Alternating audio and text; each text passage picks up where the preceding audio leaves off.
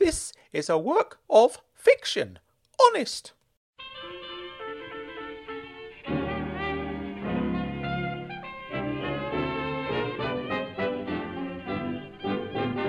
Ragbag presents Endless Impossible, written and performed by Frank Burton.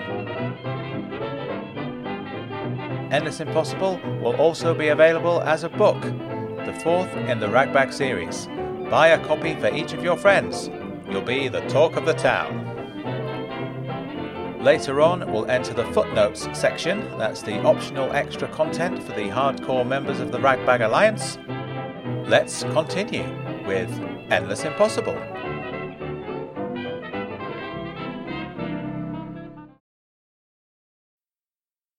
Looking back on this moment, it's interesting to note which questions I decided to ask and which ones never even occurred to me. It hadn't occurred to me to question why my dad was never in the house. That was just his way of doing things. My mum was pretty much permanently drunk by this stage. I didn't question that either. I honestly don't remember wondering why she felt the need to hit the bottle first thing in the morning. Drinking was my mum's way of doing things. Everyone needs a hobby, right? When I was just a couple of years younger, my parents used to talk to me all the time. My mum would test me on my maths and spellings. My dad would say whatever random thought popped into his head. They even spoke to each other on occasions too. Nowadays I barely heard a word from either of them. Instead of wondering why, I just enjoyed the peace and quiet. All things considered, my childhood home was an incredibly calm place. I could sit for hours literally doing nothing. Between my mum falling asleep in the early evenings and my dad returning home at midnight, I could have done anything. I could have landed myself in all kinds of trouble if the mood had taken me. You could call that a missed opportunity. A lot of the time I just sat staring into space. I'd like to be able to tell you what I was thinking about during these times, but I honestly can't remember. That was just my home life. In the outside world, there were even bigger questions I'd failed to ask. Maybe the biggest question of all, one of the greatest enigmas I've ever faced in my life, was staring me right in the face. Her name was Eileen Angel. I didn't learn the Eileen part at first. Later I discovered that Eileen Angel was not Eileen Angel's real name. For now I simply knew her as Miss Angel. At the start of the summer term, my teacher, Mrs. Ashton, went off on maternity leave. Miss Angel was a temporary replacement. From the outset, it was clear Miss Angel was different to the other teachers. She was younger and prettier and wore her hair down instead of tying it up. I don't remember Miss Angel actually teaching us a single maths or English lesson. Not all the way through, anyway. Often she'd start talking about fractions or grammar or whatever, then change the subject to something else.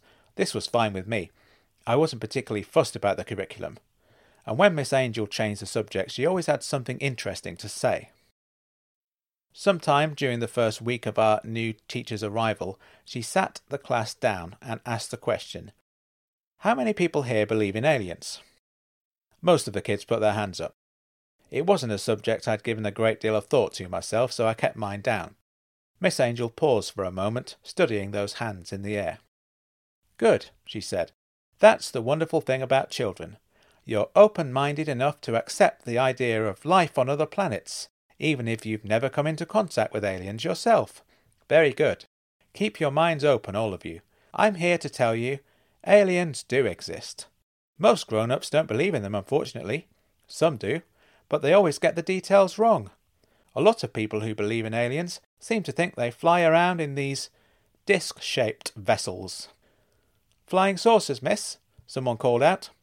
Miss Angel nodded. "Those people are right about one thing," she continued. "Aliens do exist, but their vehicles aren't saucer-shaped. They aren't rocket-shaped either.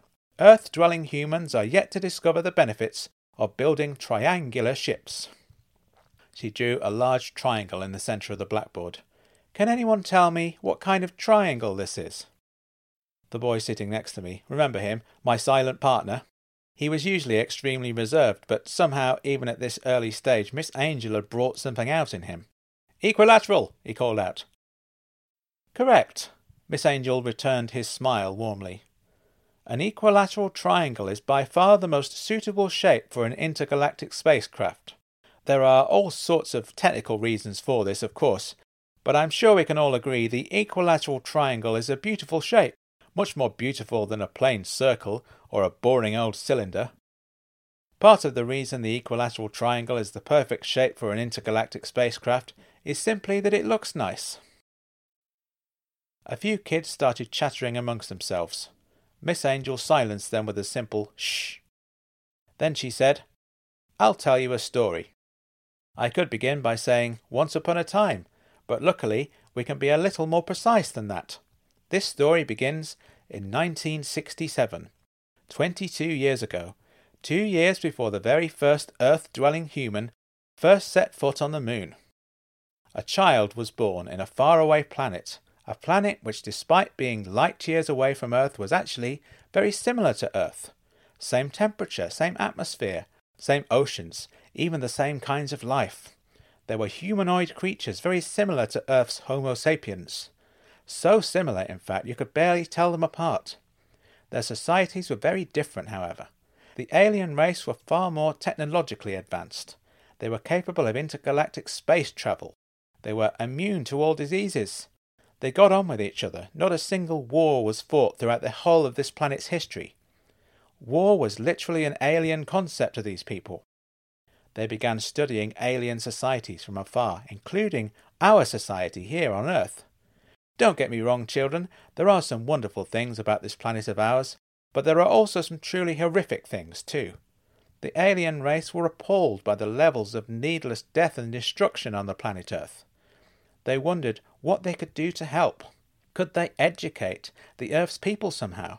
Surely they couldn't land one of their intergalactic spaceships on the Earth's surface. The Earth people would be likely to kill them, assuming their visit to be a hostile invasion. Coming from a planet in which violence didn't exist, their triangular spacecraft wasn't equipped with defensive weapons. So, "Miss," someone said. "Yes," said Miss Angel, smiling in spite of the interruption. "What were the aliens called?" "I'm glad you asked," said Miss Angel. "Their name is unpronounceable to humans. For a start, they don't speak aloud, preferring instead to communicate via telepathy. I have my own name for them. I think you might like this, children. You know that feeling when you look in a mirror and you realise everything's backwards? The writing on your t-shirt becomes unreadable, left is right, and yet what you're seeing in the mirror is pretty much the same as everyone else sees. A mirror image of your face is almost, but not quite, identical to your actual face. The aliens are rather like that. They look the same as us, and yet they are our direct opposite. That's why when I speak about this alien race, I simply call them the Mirror." "Amazing," whispered the boy sitting next to me. I said nothing. "Anyway," said Miss Angel, "the child who was born on the Mirror's planet, in the year the Earthlings called 1967, was a special child. She had been selected to be delivered to the planet Earth to live among them, to tell the Earth-dwelling humans about the Mirror people. This task would take 35 years. First, the girl would have to grow up. Then, as an adult, she'd need to travel around the world, spreading her message far and wide. But not too far, not too wide. If the humans ever discovered there was an actual alien living among them, she'd be captured and locked away in a laboratory. The story needed to be passed from person to person, in secret. This, by the way, is a secret story. I can't let too many people know about it, otherwise the girl will be in danger." "What's the girl's name?" said the boy sitting next to me. "It's a good one," said Miss Angel. "Her name is very fitting. This happened quite by accident. The aliens left her in a convenient place, on the steps of a maternity hospital in London. She was found shortly afterwards, taken care of by the nursing staff, and put up for adoption. Her adopted parents obviously had no knowledge of their new daughter's origins. How could they? She looked just like a human baby. And so they gave her a human name. Eileen." "Eileen," my silent partner piped up again. "You're wondering why I find it so suitable," said Miss Angel. He nodded. "Well, it's not a secret code or anything," said Miss Angel with a cheeky grin. "Eileen sounds a bit like Alien, that's all." "Where is Eileen now?" he said, continuing the dialogue, almost as though he'd forgotten the rest of the class were there. Most of them had probably never heard him speak at such length before. The same goes for me. I spent half of my childhood sitting next to this kid, and then promptly forgot his name. I couldn't possibly say where she is exactly, said Miss Angel, but she's carrying out her mission to the best of her ability. So what's going to happen in 35 years' time? He said. It's less than that now, said Miss Angel. Remember, Eileen is 22 years old now. In 15 years' time it will be the year 2002. Eileen will be 35 years old. By this stage in her life she will have done all she can. Many people will have heard her secret story and spread it secretly to others. This knowledge will be greatly beneficial to the human race. The idea that it's possible to live without conflict, without violence. The fact that such a society exists elsewhere in the galaxy, surely that must mean that the same state can be achieved right here. But this in itself will take some time. There is nothing more Eileen will be able to accomplish. And because so many people will know of her existence, it will no longer be safe for Eileen to stay on the Earth. And so, in 2002, 35 years after her arrival, Eileen will travel to the agreed location, an anonymous field somewhere in the English countryside. One night, a giant equilateral triangle will descend from the skies and carry her back home. Miss Angel uttered this last sentence with her eyes closed, her arms raised to the ceiling like a kind of incantation. On finishing the story, she kept her eyes closed for a moment, breathing out a long, contented breath, palms still outstretched to the heavens. A moment later she span around, rubbed the triangle off the board, and turned to face the class as though nothing peculiar had just happened. Feel free to talk amongst yourselves. I wasn't particularly impressed by Miss Angel's story. I considered myself too old for fairy tales, and that's clearly what this was, despite a number of my classmates apparently interpreting the tale as fact. There were whispers in the playground. One time, while I was standing on the goal line, waiting for the ball to bounce back to my end, I overheard a couple of girls talking about Miss Angel. "I asked her how old she is," one of them said. "She's 22 years old." "So what?" said the other one. "Don't you remember? Eileen arrived on the Earth as a baby 22 years ago, and Miss Angel knows all about it." "What are you saying?" "I'm saying it's her. Eileen is Miss Angel." "She doesn't look much like an alien to me," I muttered to myself. But then I thought some more about it. Clearly Miss Angel wasn't an alien, but she didn't look like other people. As it happened, she was the most beautiful person I'd ever laid eyes on. As a 9-year-old boy, it's difficult to know what to do with that information. I spent a lot of time looking at Miss Angel's face. First of all, because I was obliged to. She was my teacher, and I spent hours each day watching her from my seat. Also, I had a framed photograph of Miss Angel, which I kept by the side of my bed. She gave it to me at the end of her first week. She placed the picture in my bag, held me by the shoulder, looked me in both eyes, and said, "Keep this safe, Frank. Keep it by your bed. If you ever have bad dreams in the night, take a look at this face. It will calm you down." I assumed I wasn't the only one to receive this gift from Miss Angel. I'm pretty sure my silent partner had one already. My dad discovered the picture a few weeks later. His habit of bringing various bits of junk home with him at the end of a day had begun a few months earlier. By this stage there was a box in every room of the house, full to the brim with randomly selected items, my bedroom included. A few months later, this had expanded to a stack of boxes in each room. By the time I moved out at the age of 18, you could barely move for my dad's bric-a-brac. For now, it was just the one box in the corner of the room. He wandered into my room late at night with a small torch in his hand and began rummaging through the box in the corner. "You all right, Dad?" I whispered. "Oh," he whispered back. "You're awake?" "Yeah." "I'm just looking for something," he said. "Mind if I turn the light on?"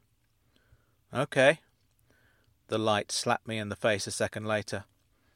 I covered my eyes with the duvet as my dad continued rummaging. "Found it," he said. "Can you turn the light off now, please?" He didn't turn off the light. "Dad," I said. I poked my face out of the covers to find him perched on the edge of my bed, staring at the photo. "Who's this?" he said. "That's my new teacher." "Oh. Well, she's a lovely-looking lady, I must say. I'm sure she's very good." "She is, actually," I said. "I like her." Good, he said. Glad to hear you're getting on well at school. You better get some sleep. Yes, please. Dad left the room. Dad, I called after him, the light. My dad returned to the room. He didn't turn off the light.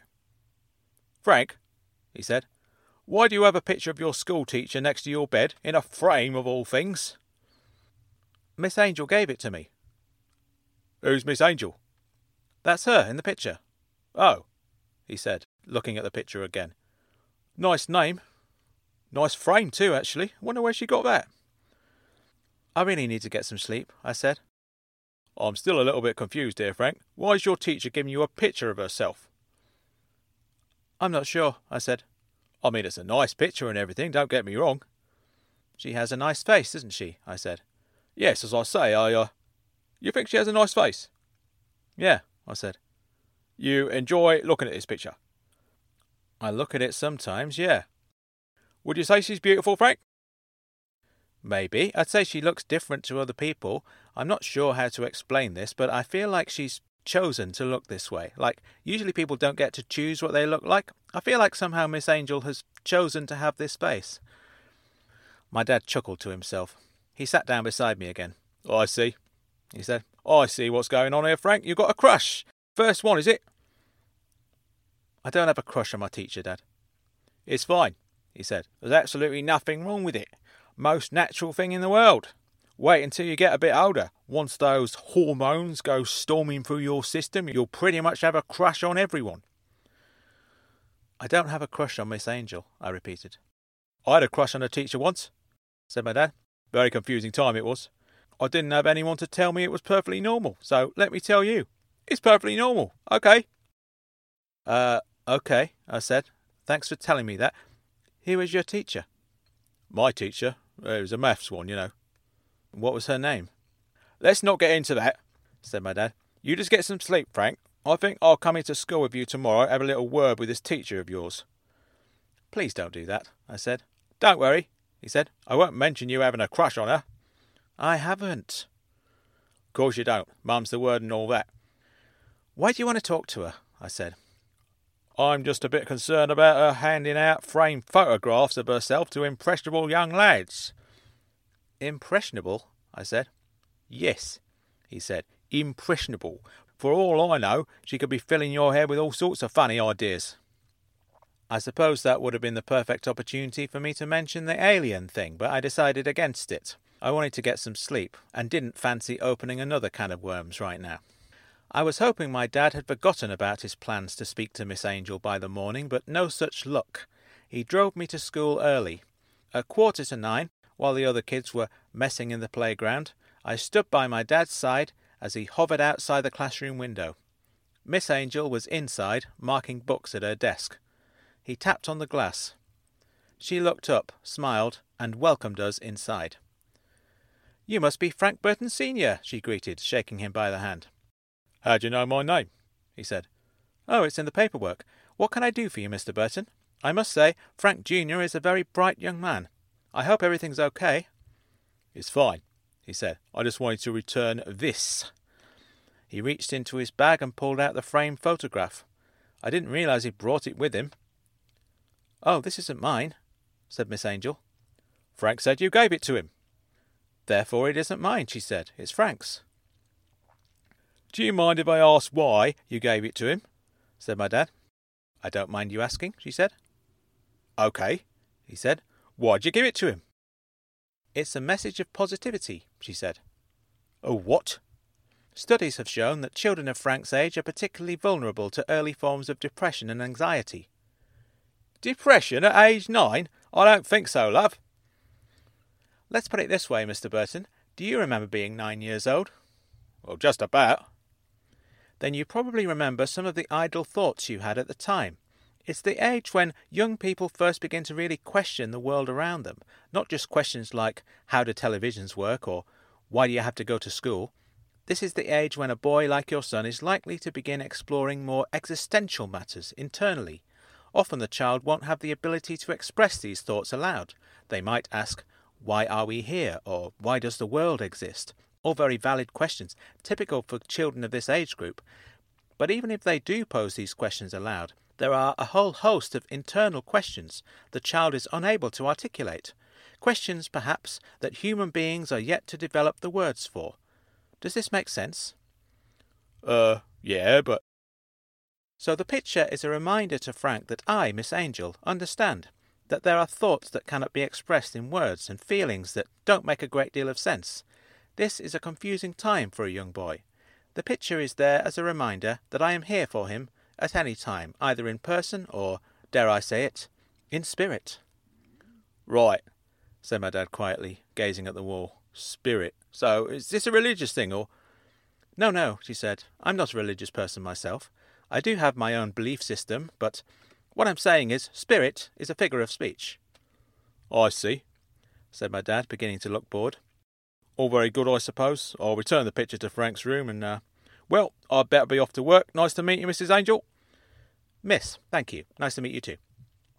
My dad glanced down at me, remembering I was there. I'll see you later, Frank. Bye, Dad. Oh, he said, stopping halfway through his turn towards the door. Yes, said Miss Angel. What was I going to say? Said my dad. I did have another question. Is it a question about school? No, that's not it. Your belief system that you mentioned, Miss Angel. I'm just curious as to what it is. It's a long story, she said. I wouldn't want to hold you up if you need to get off to the office. The office can wait, said my dad firmly. Miss Angel looked my dad up and down for a moment. She said. I could tell you, but I'm not sure you're the sort of person who'd be entirely receptive to it. How do you mean? I hope I'm not insulting your intelligence, she said. Receptiveness to the story behind my belief system requires the listener to be a certain type of person. I can see that you're not the right type of person. How do you know what type of person I am? He snapped defensively. There are ways of telling, said Miss Angel. Clearly you're a fiercely intelligent man, who's likely to rip my fanciful ideas to shreds. While Miss Angel's words made little sense to me, my dad grinned from ear to ear. Fiercely intelligent, he beamed. Thank you for the compliment. I'll be off. He left, with a nod to Miss Angel and a wave to me. To my complete surprise, my dad picked me up from school that afternoon. I was disappointed. I'd have preferred to have walked down to the bookshop as usual. Apparently he wanted another chat. He waited until we were safely in the car. I've been thinking about what happened this morning, he called back at me from behind the wheel. I like this Miss Angel lady. She's got her head screwed on. She's got her feet on the ground, and her heart's in the right place, so solid heart, solid head, solid feet. It's a shame she's just a maternity cover, really. I'm glad you like her, I said. Our encounter this morning reminded me of that load of nonsense your Uncle Claude came up with the other week. Women are strange creatures, remember that? Just in case I wasn't clear, Frank, your Uncle Claude is wrong about that. Women are no more mysterious than anyone else. Claude wouldn't agree, but he's been a single man for many years. Maybe if he stops seeing women as strange creatures, one of them will finally agree to settle down with him. Some blokes think women are only after your money. That's not true either. If it were, Claude would have hordes of gold diggers beating down his door. He must have tons of cash stashed away. Nice house, too. That's the way it goes. What I'm saying is, Frank, women are the same as we are. But, he added, then stopped to think about the next bit. A cyclist cut in front of us and my dad slammed his fist on the horn. You got a death wish or something, he muttered. What were you saying? I said. These stupid bikes. Before that, Dad, you said women are the same as we are, but... Oh, yeah, he said. There's one thing to watch out for. A lot of men are just like Uncle Claude. They seem to think women are a different species. And some women, not all of them, but some of them, have cottoned on to this. They can spot a man who thinks the way Uncle Claude does, and they play up to this idea that they're mysterious, magical entities. They can use their looks and their charm to manipulate these men into doing whatever they want. Are some of these women after your money? Probably, yes. But there's more to it than that. There's much more to life than the acquisition of capital, Frank. Much more. You'll learn about these things as you get older. All I'm saying is, this Miss Angel of yours, I like her. She's a very interesting woman, very perceptive. But I think she's one of those women I was telling you about. She's a manipulator. She's got the looks and the charm, sure. But that sort of thing doesn't work on me. She was clever enough to realise that. So what are you saying? I said. I'm saying, he said, then took a breath while he considered the question. I'm saying, I like her. I like Miss Angel. I'm glad she's your teacher. Just be careful around her. Don't tell her anything personal. She could use that against you. This is what manipulative people do, Frank. They try to find out as much about you as possible, not because they're interested, but because they want to figure out your strengths and weaknesses. They need to know your strengths so that they can compliment you on them. That makes you feel good about yourself. It also makes you feel good about them. They want to know about your weaknesses so they know exactly where to strike if a need arises. Are you sure that's what Miss Angel's like? I said. Maybe, he said. You can never be sure. You just have to be careful. Don't go spilling your secrets to someone who can't be trusted. What kind of secrets? Like what she was saying earlier, your innermost thoughts. Don't go blurting things out in front of her. If you ever want to share your innermost thoughts, you can come to me.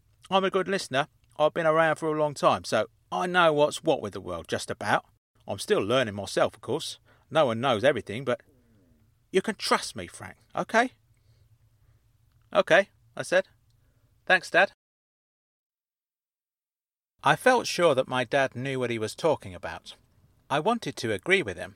The trouble was, it seemed as though every female I encountered was very much like a creature from another world.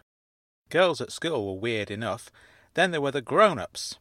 The two most mysterious people in my life at that time were Miss Angel and the bookshop owner in the luminous tracksuit. Then there was my mum, who, in her own way, was even more enigmatic than either of them. I realised there was nothing I could do about any of this. Apart from one thing. It occurred to me I could solve the riddle of the bookshop quite easily. Maybe my dad's lecture on the subject of manipulation unlocked something in my mind. I'd always resisted asking the shopkeeper outright what the deal was with their occasional specialist customers. Surely there was another way. If I engaged her in conversation, got her talking about the business, I could tease the information out of her somehow. Then, at the very least, I'd have something to report back to Dennis, who, I imagined, was on the verge of forgetting all about me by this stage. And so, one afternoon, I went for it. I usually perched on my stool in the far corner of the shop, out of the shopkeeper's sight, where she could happily forget I was there. On this occasion, on my arrival, I picked up the stool and placed it a few feet away from the counter, between two large piles of books. "My name's Frank," I said as I sat down. The shopkeeper didn't respond. "I've been reading some stuff by Peter Benchley," I said. "He's the one who wrote Jaws. He's written other things as well, mostly about sharks. Do you have any favourite authors yourself?" "I don't have much time to read," said the woman, still gazing out of the front window. "What do you do instead?" "I make up stories in my head." "Really?" I said. "So do I." "I'm working on one right now," she added. "It's about a boy who won't leave me alone." "I see," I said. "Sorry." I picked up my book and started reading. "I was just wondering if you needed any help," I said, looking after the shop. "Thanks for the offer," she said, "but I wouldn't want to be accused of employing child labour." "I'm not asking for money," I said. "I could be a volunteer." "Doing what?" "I don't know," I said. "Some of these shelves could do with a little more organisation. I could put them into sections." "No, thanks." "Or if you need any help out the back." "Out the back," the woman repeated, looking directly at me for the first time. "You know," I said, "maybe you need some help with whatever it is that you do in that back room." "The back room is just for my paperwork, accounting. It's not really a task for a boy of your age." "I've noticed you take people into that back room sometimes." "Only my accountants." "You must have a lot of accountants. You've had 3 different ones in the last week." "Thank you for keeping count," she said. "You'll make a decent accountant yourself one day." "Maybe you could show me the ropes." "As you suggest, I have enough accountants already." "Seems a bit strange," I said. "Considering how rarely a book gets sold in this place, it's surprising you need an accountant at all." The shopkeeper directed her gaze back to the window and said nothing more. I returned to my book. I left at 5 o'clock, as I usually did, without saying goodbye. I said nothing the next day either, just sat reading in silence, maintaining my position on the stool beside the counter. I remained silent again the day after that, eyes glued to my Peter Benchley. Around 4:30, a customer walked in. I could tell straight away this man wasn't here for the literature. He was scruffy and unshaven, looking like he hadn't slept for days. He crept through the door of the shop like a burglar, then checked behind him, as though expecting someone to be spying on him from outside. He peered furtively over his shoulder 2 or 3 times on his approach to the counter. In fact, he was so busy looking over his shoulder, he completely failed to spot me sitting there watching him. The man nodded at the shopkeeper and whispered something I couldn't quite catch. I heard the word burgundy. As was the usual pattern with this type of visitor, the shopkeeper took the man into the back room. I resisted the temptation to listen in at the door. 10 minutes later, the shopkeeper returned to her counter as though nothing had happened. 20 minutes later, the customer still hadn't returned. Curiosity got the better of me. "What's he doing back there?" I said. "My accountant," said the shopkeeper. "He's gone already. Preferred to leave by the back alley." "He didn't look like an accountant to me." "What does an accountant look like?" she said. "He doesn't need a shirt and tie. He's freelance." "What does burgundy mean?" I had no idea how the shopkeeper would respond to this question. I couldn't have guessed at the reaction I got. She leapt out from behind the counter, snatched the book from my hand, and hurled it across the room as though it were on fire. "What'd you do that for?" I said. "That was a private conversation," she thundered. "In a public place," I muttered. "This is not a public place," she shouted. "This is my place of business." She took a few breaths, staring at the floor. She looked up and said, "I could ask you to leave, young man, but I'm not going to. If you really want to know what goes on in that back room, you better come with me." She marched into the back room. I stayed seated for a moment, thrown off guard by her outburst, and more than a little frightened by it. What was going to happen if I followed her into that room? This woman was a stranger. I might not make it out alive. "Are you coming or what?" she hollered. Well, I thought, at least if she kills me, I'd have died in an interesting way. I entered the poky little office. There was a small writing desk in the corner with a stack of paperwork on it.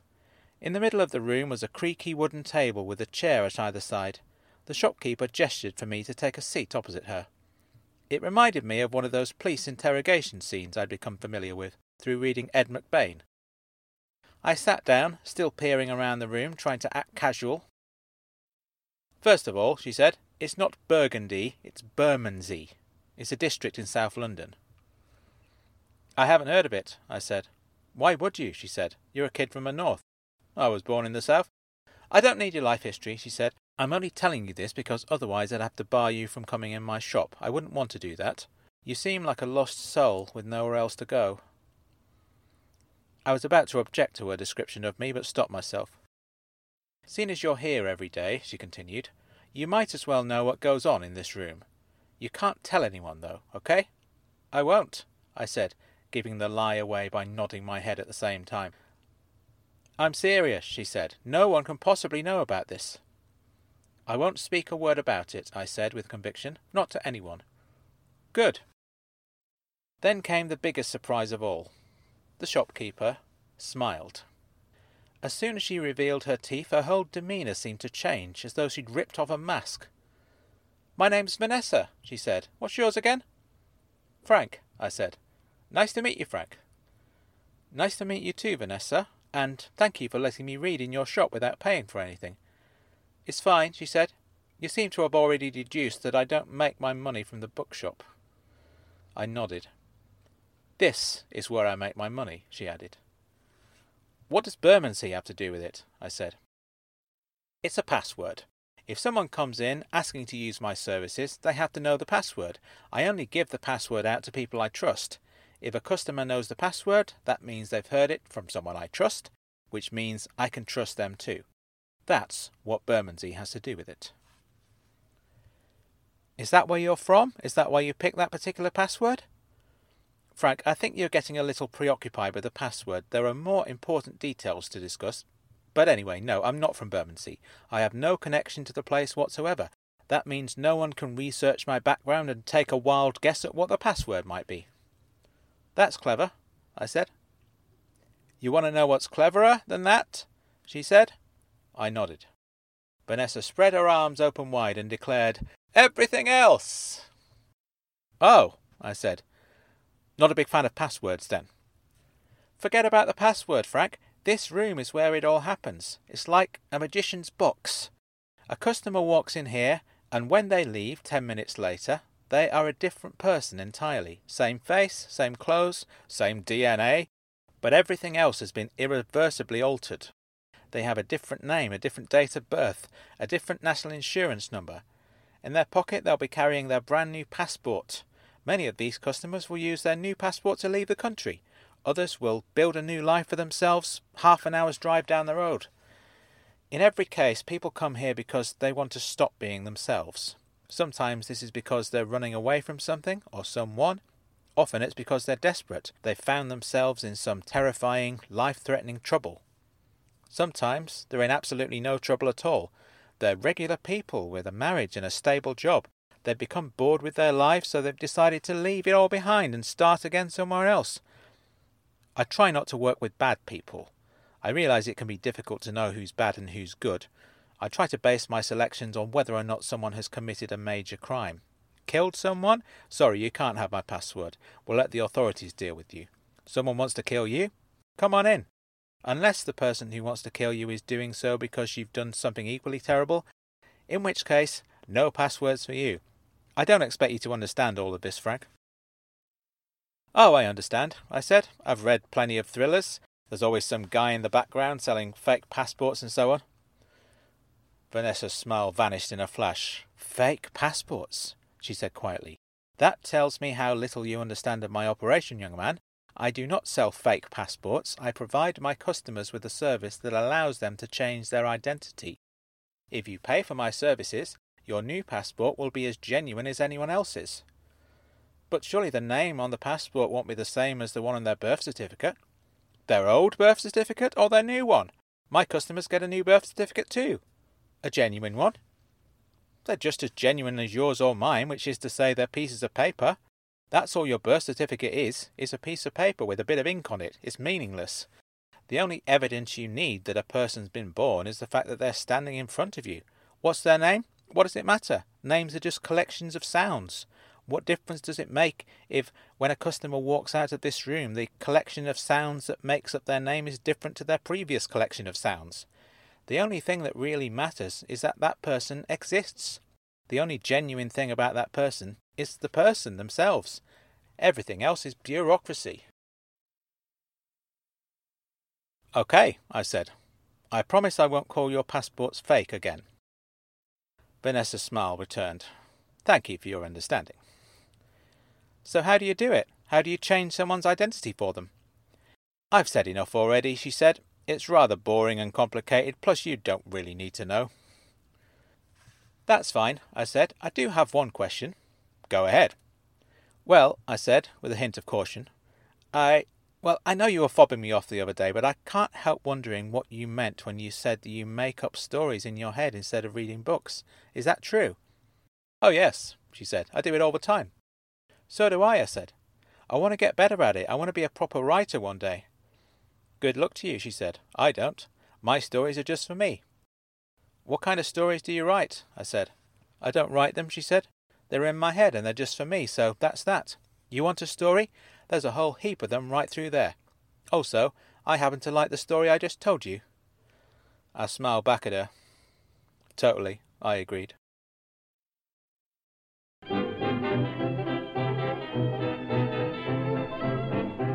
Thank you for listening.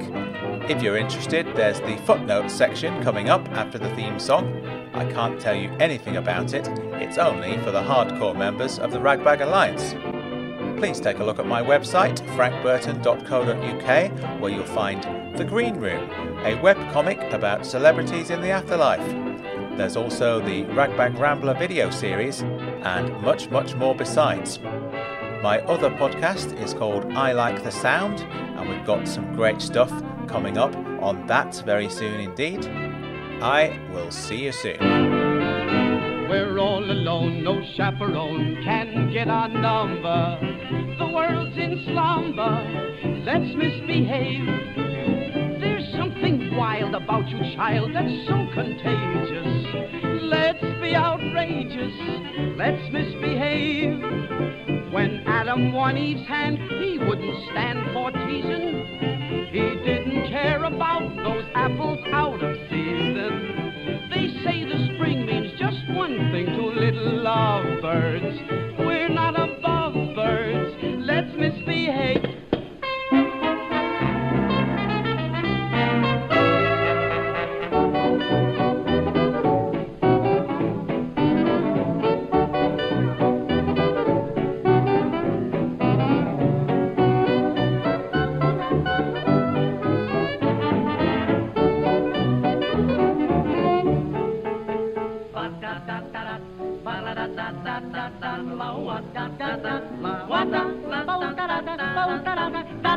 Let's misbehave.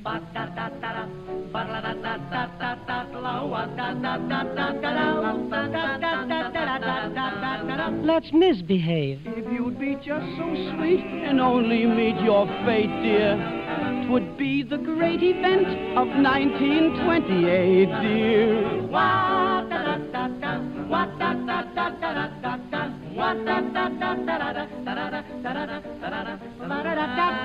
Let's misbehave.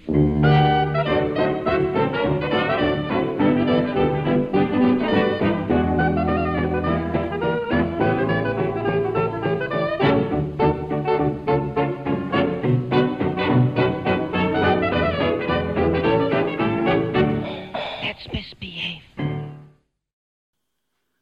Right, welcome to the second lot of footnotes. This is going well, isn't it? It's a great series, this. You're in for a treat for the rest of it as well. We've had 2 episodes, and it's just getting started. There's some brilliant stuff in this series. I'm really pleased with it. So, if you've made it this far, don't stop now. And don't let this footnote section put you off, because this is the kind of chaotic part. Again, if you're new to this process, you don't have to listen to the footnotes, okay? The footnotes are just there. This is your disclaimer at the start of this section. We have had the painstakingly scripted section that came before it, which I put a lot of work into. Then we have the footnote section, which I have done no preparation for.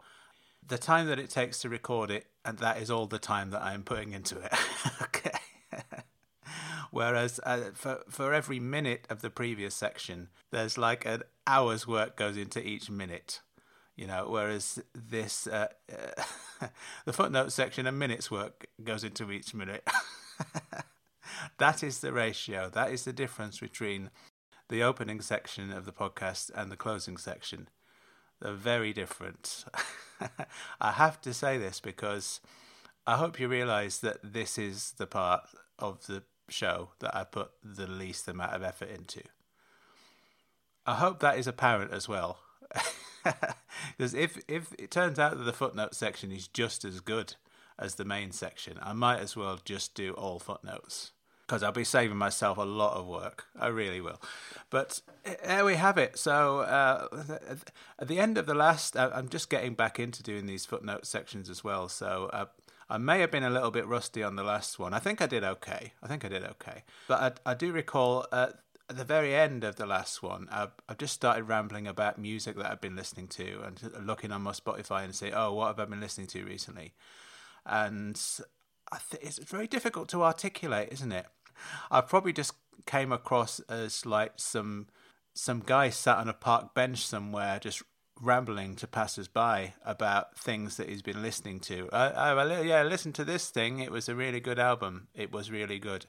You see, it's so difficult to articulate. If you're just talking off the top of your head, which is, as we established, that is what I'm doing in the footnote sections.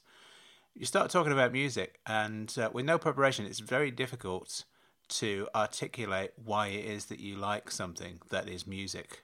You know, how do you describe music within words? It's very difficult, isn't it? So you end up just saying things like, oh, this is an album that I've been listening to recently. It is really good. I recommend it. You know, you're at a complete loss for words. That being said, I would like to talk to you about music some more, actually. As I mentioned at the end of the last episode, at that time, I was about to go and watch PJ Harvey live in Manchester, and now I am back. I am back from that gig, and it was absolutely incredible, as you may have imagined it to be. As I said, I couldn't imagine it being a bad gig. You know, we're talking about PJ Harvey, one of the all-time greats in my opinion, and also she's been in the business for 30 years. So I can't imagine that the gig was going to go badly somehow. And it didn't. It was great. So she performed her new album in its entirety from start to finish to open the show. The new album is called I Inside the Old Year Dying, and it's really, really good. Then she kind of played some of her old stuff, and that was great too, obviously. Like I said, I mean, particularly like the old stuff she was doing, like songs from the 90s that she must have performed thousands of times. There were really, really great versions of those songs, and it was just so effortless on her part. I'm sure it wasn't effortless, but I think she's one of those performers who is able to make what I presume is a very technically accomplished thing seem like the easiest thing in the world. There's something great about that. There aren't that many performers who can do this, I don't think. But there's something about the way that PJ Harvey performs, which I didn't really realise. I'd never seen her live before, so this was a new experience for me. Yeah, she just has this way about her. She comes on the stage and just kind of opens her mouth and this kind of beautiful sound comes out. And it just makes it look as easy as crossing the street. It's really quite an accomplishment, and she's like that with the instruments that she plays as well. She'll just pick up a guitar and play it like it's nothing. It's not like she's just banging out 3 chords. It's like PJ Harvey's songs can be quite complex. There's certain things that you can do. I think certain instruments, part of the reason why perhaps the guitar and the piano are such kind of popular instruments is because these kind of great performers can just get on stage and pick up a guitar and play all of this stuff, which is highly technically accomplished, and just make it look like the easiest thing in the world. Same with the piano as well. Sat behind the piano, just like bashing out these highly complex pieces with a little grin on your face. You can do that, can't you, with those instruments, because all you're doing is using your fingers. So it's not a great deal of physical effort. There aren't that many drummers who can make drumming look easy, because drumming is hard work, isn't it? It's a real workout, I can imagine. I've never played the drums, so I don't know, but I presume it looks very difficult, and it looks like you have to be very physically fit to actually play an entire show, particularly with like heavy rock and stuff like that. It must be a difficult thing to do if you're not really feeling up to it, you know what I mean? The drummer really has to just turn up, and regardless of what you've been doing, if you're on tour, you've been travelling, you haven't slept the night before, and you're a bit groggy, you don't know where you are, which city am I in, that sort of thing, you know, you still got to turn up and bash it all out. It's a difficult job, I can imagine. So the guitar and the piano, they're the instruments that you can do that on. You can just kind of make it look really easy, even though it's not, even though I'd imagine it's incredibly strenuous in itself. You know, there aren't that many singers, like I say, who make singing look easy, especially if you're belting out noisy rock songs, you know, which PJ Harvey does. Makes it look like she's having a casual conversation over a coffee. You know, most singers look like they're really putting the effort in, don't they?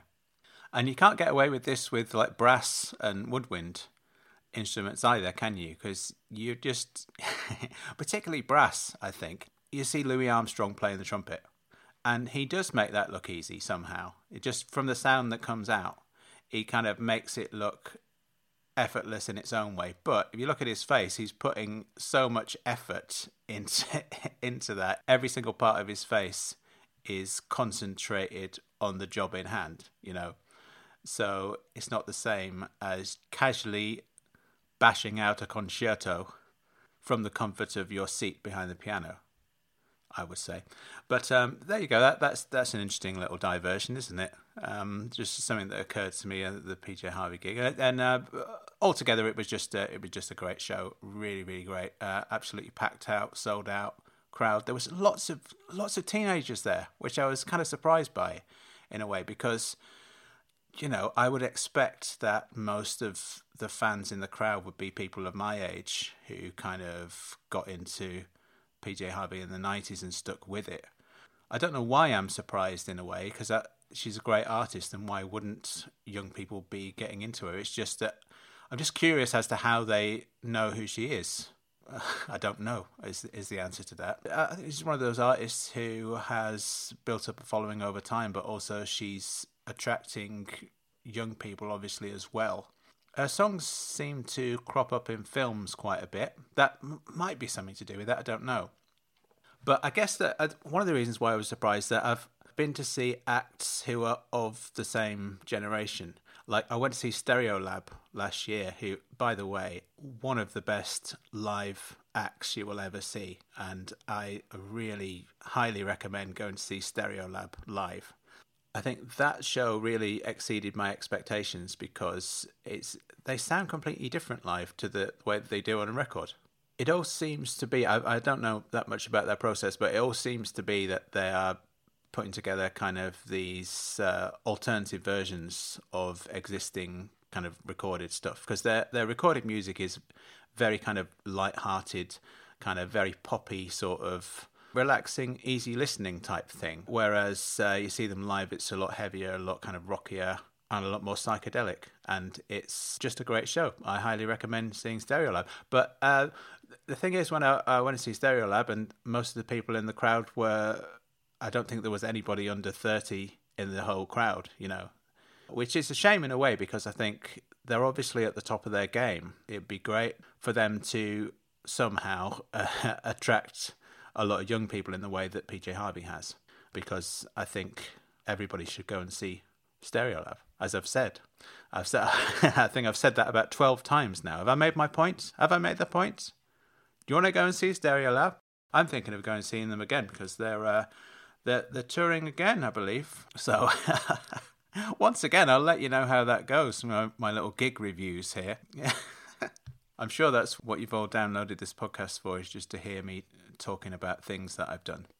Now, one funny thing that happened when I was walking out of this, as I say, amazing gig, PJ Harvey. I was walking out, there's a couple discussing the gig behind me, and one of them said, well, she didn't play anything from Stories from the City, Stories from the Sea. That's my favourite album.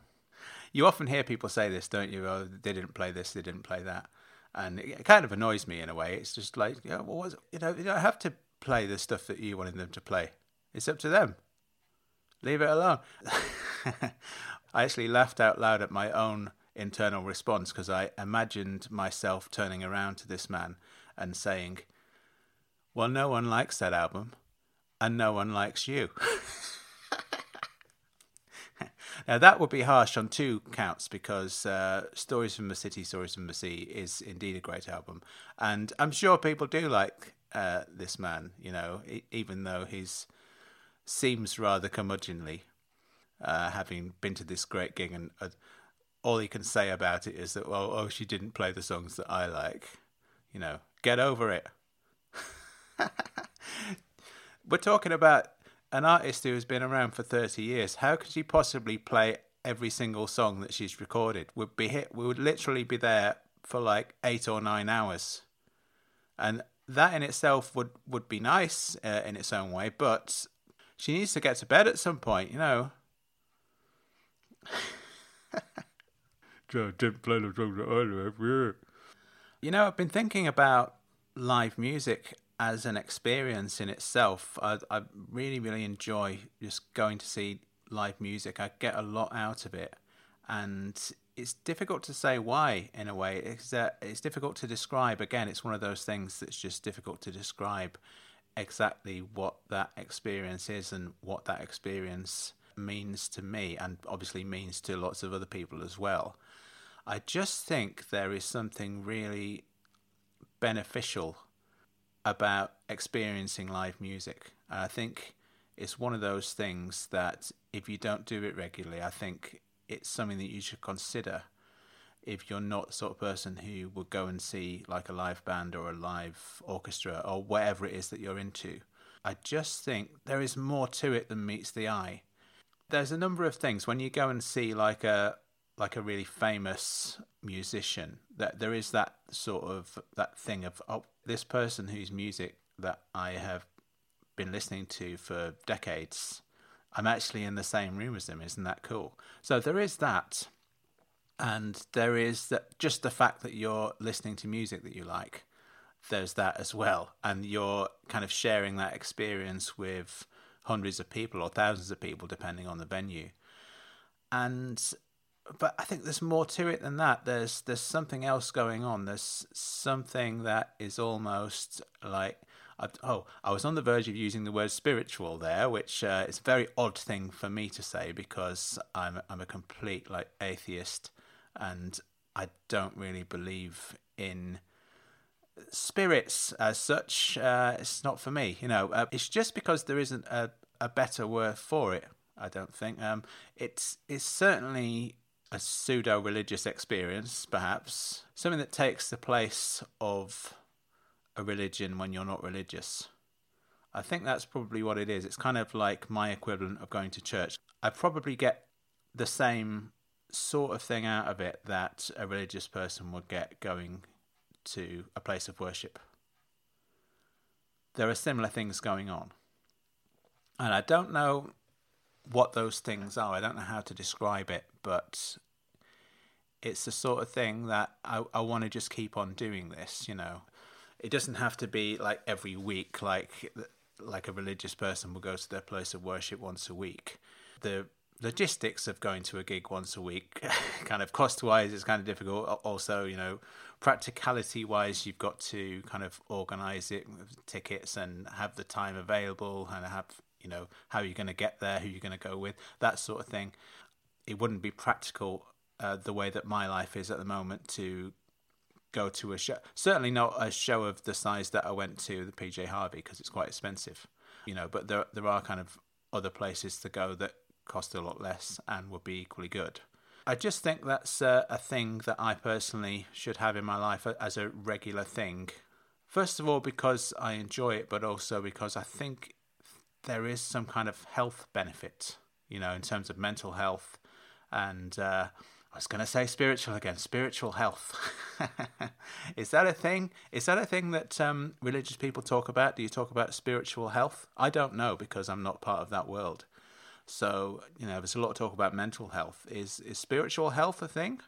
That's a genuine question. I'm just wondering if it is or if it is not. Who knows?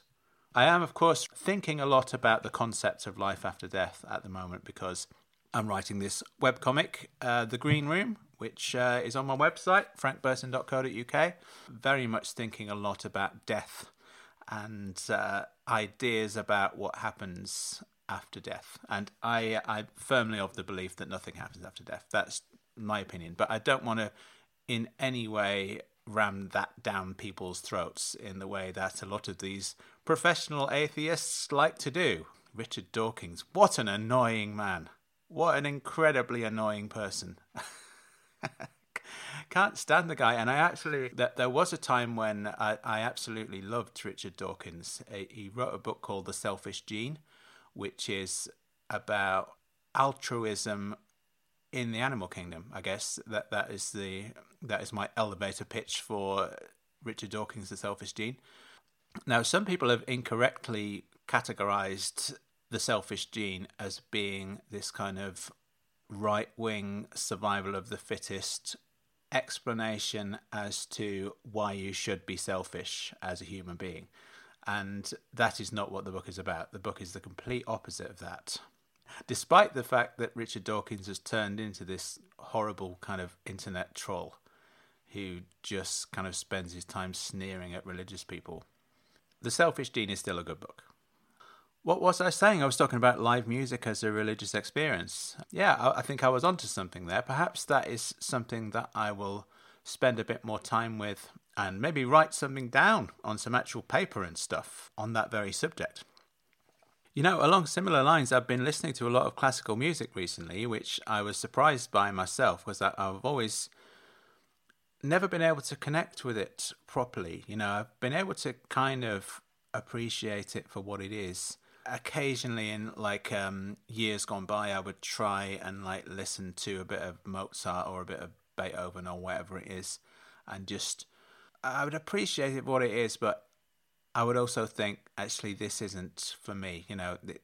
I don't. It's from a world that I'm not part of, and as much as I would like to be into it, I'm just not into it. And now, for some reason, pretty much overnight, happened a few weeks ago, started listening to BBC Radio 3, which is a great radio station. If you're outside the UK, I don't know if you can access it. You probably can somehow through the internet. And if you're in the UK, I definitely recommend listening to Radio 3, as I have been doing on a daily basis for the last few weeks. And it's been an amazing experience listening to all this music that I wasn't familiar with properly, and now it's got under my skin in a way that it never has before. I think, I don't know, but I think it's something to do with me kind of changing as a person as I've got older. I don't think it's impossible to appreciate classical music if you're a young person, but I think there's a reason why punk rock, for example, particularly appeals to young people. Speaking for myself also, I was massively into punk rock when I was a teenager. It was that was my favourite kind of music. And the thing about punk rock is that it's instant gratification, isn't it? The songs are 2 minutes long. Roar your way through one of them and then you're on to the next one. That's kind of what your life is like as a teenager. It's kind of okay, what's the next thing? Let's do this. Then what are we doing after that? What's the next thing? What's the next thing? What's the next thing? Just racing your way through life, Well, you get to my age, I'm going to be 44 soon. I'm getting old, and classical music is the antithesis of that. It's kind of we're going to sit here and we're going to listen to this, and we're really just going to take our time with this thing, and it's going to be an experience. We're not going anywhere. We're not thinking about what the next thing is. We are listening to this thing, experiencing it to its fullest, and we are completely in the moment with this music. I think I'm now in that kind of place. That is my temperament now, which is great. I really like it. I like having that temperament that that I'm able to appreciate a symphony.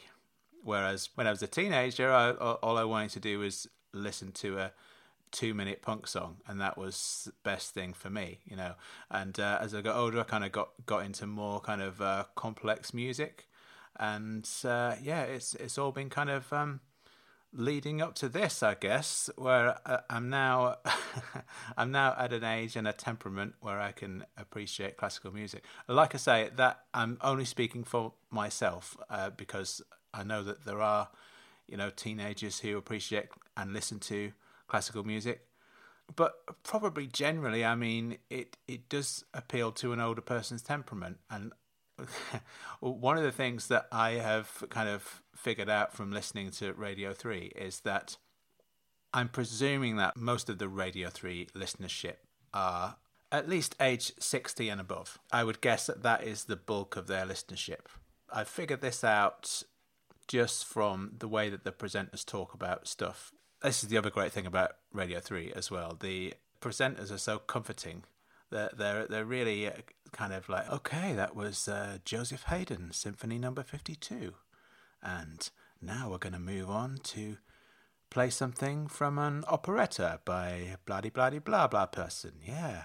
And it's just there's a real comfort to their voices, It's part of the escapism of the whole thing, I think. It's a real great kind of escape from real life, I think, listening to all this, because I think other forms of music they're a way of engaging with real life, particularly with songs and stuff like that. Whatever the song happens to be about, you can relate to it in your own life. Usually when you hear a song, it's relatable in some way to your own life, and you can reflect upon your own experiences, whether it's a love song or whether it's about having a hard time in some way or having a good time in some way. The song is kind of this narrative that you can tap into and use your own experiences as a kind of open dialogue and open communication with that song. Well, that sounds good. I like that.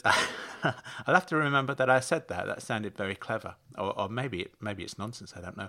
But I think with instrumental music, the meaning behind the music is obviously quite obscured. I mean, there may not be any meaning behind it, or there may be a meaning that the artist intended that you're not aware of, so you're just able to make your own meaning behind the music. And it's just an experience. I think with instrumental music, it's more about the music is expressing something that words can't express. And that's one of the things that I like about it. I think if the artist wanted to express something in words, then they would do, wouldn't they? But they've chosen not to do that. They've chosen not to use words. They've chosen just to use the sound of the instruments. And that can mean whatever you want it to mean. Sometimes it means nothing, sometimes it means something, but it's a great form of escapism. And I think the Radio 3 presenters are good at making themselves part of that world. And when you hear them talk, there's no problems in the world, you know. There don't seem to be there's no acknowledgement of any of the bad things that are happening in the world. It's just pure escapism. That's wonderful. I really do think that. Like I say, I figured out the general age of the listenership of Radio 3 because whenever the presenters mention something modern, like the internet, like they'll say, oh, you can listen to this on the BBC Sounds app. And then they explain, they have to explain what an app is. You know, an app is this thing. You go on the internet, go on your computer and type in BBC Sounds and it'll come up on the search engine and then you click on the link and then they kind of have to do this every time because a lot of the listeners presumably are people in their 80s who, a lot of whom will have no interest in going online for anything really. But it's just this thing across media, isn't it? All across the BBC, they're saying all this. So, yeah, go online. Go on social media and talk about this. No, I don't want to. Just leave me alone. Stop talking. Stop telling me to go on social media. I don't want to. That's a whole other bugbear of mine, but we'll leave that for today, shall we? Coming back to PJ Harvey, actually, the interesting thing about PJ Harvey's songs is that generally the lyrics are very kind of impenetrable for me. I don't know what any of the songs are about on the new album. I think they're great songs and they sound great and you can feel an emotional connection to them, and that is great. But I've got no idea what any of the songs are about. It's not because I can't hear... You know, sometimes with songs you can't hear what is being said because the way that the singer is pronouncing the words. You can hear what PJ Harvey is saying, I just don't know what she's on about. You know what I mean? I haven't got a clue. But I think that's good. I think there's something great about that. That's another thing. That's another way that my taste has changed over the years, I think, because I used to, if I didn't know what a song was about, I didn't like the song. What are they going on about? What's, you know, I don't get this. But now I've got a completely different attitude towards kind of song lyrics, I suppose. Is that in a way it's distracting when you do know what the song is about because it kind of puts you in mind as you start thinking about what the words are about. Whereas if you're listening to a song and you don't know what the hell it's about, it's more about the music and more about the way that it makes you feel.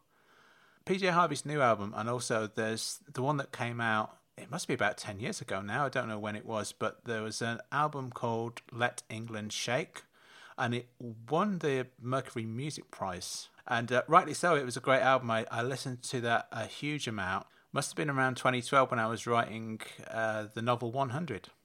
I was listening to Let England Shake quite a lot. I think I was actually listening to it because when I'm writing, I usually listen to instrumental music rather than music that's got words in it because I find the words distracting, so I can't get into writing. But I can listen to instrumental music while I'm writing.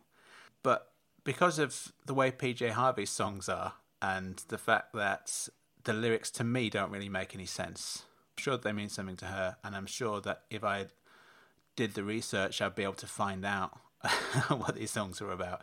I know, because when it came out, I was reading about it, that Let England Shake album, and it's supposed to be like this concept album about England.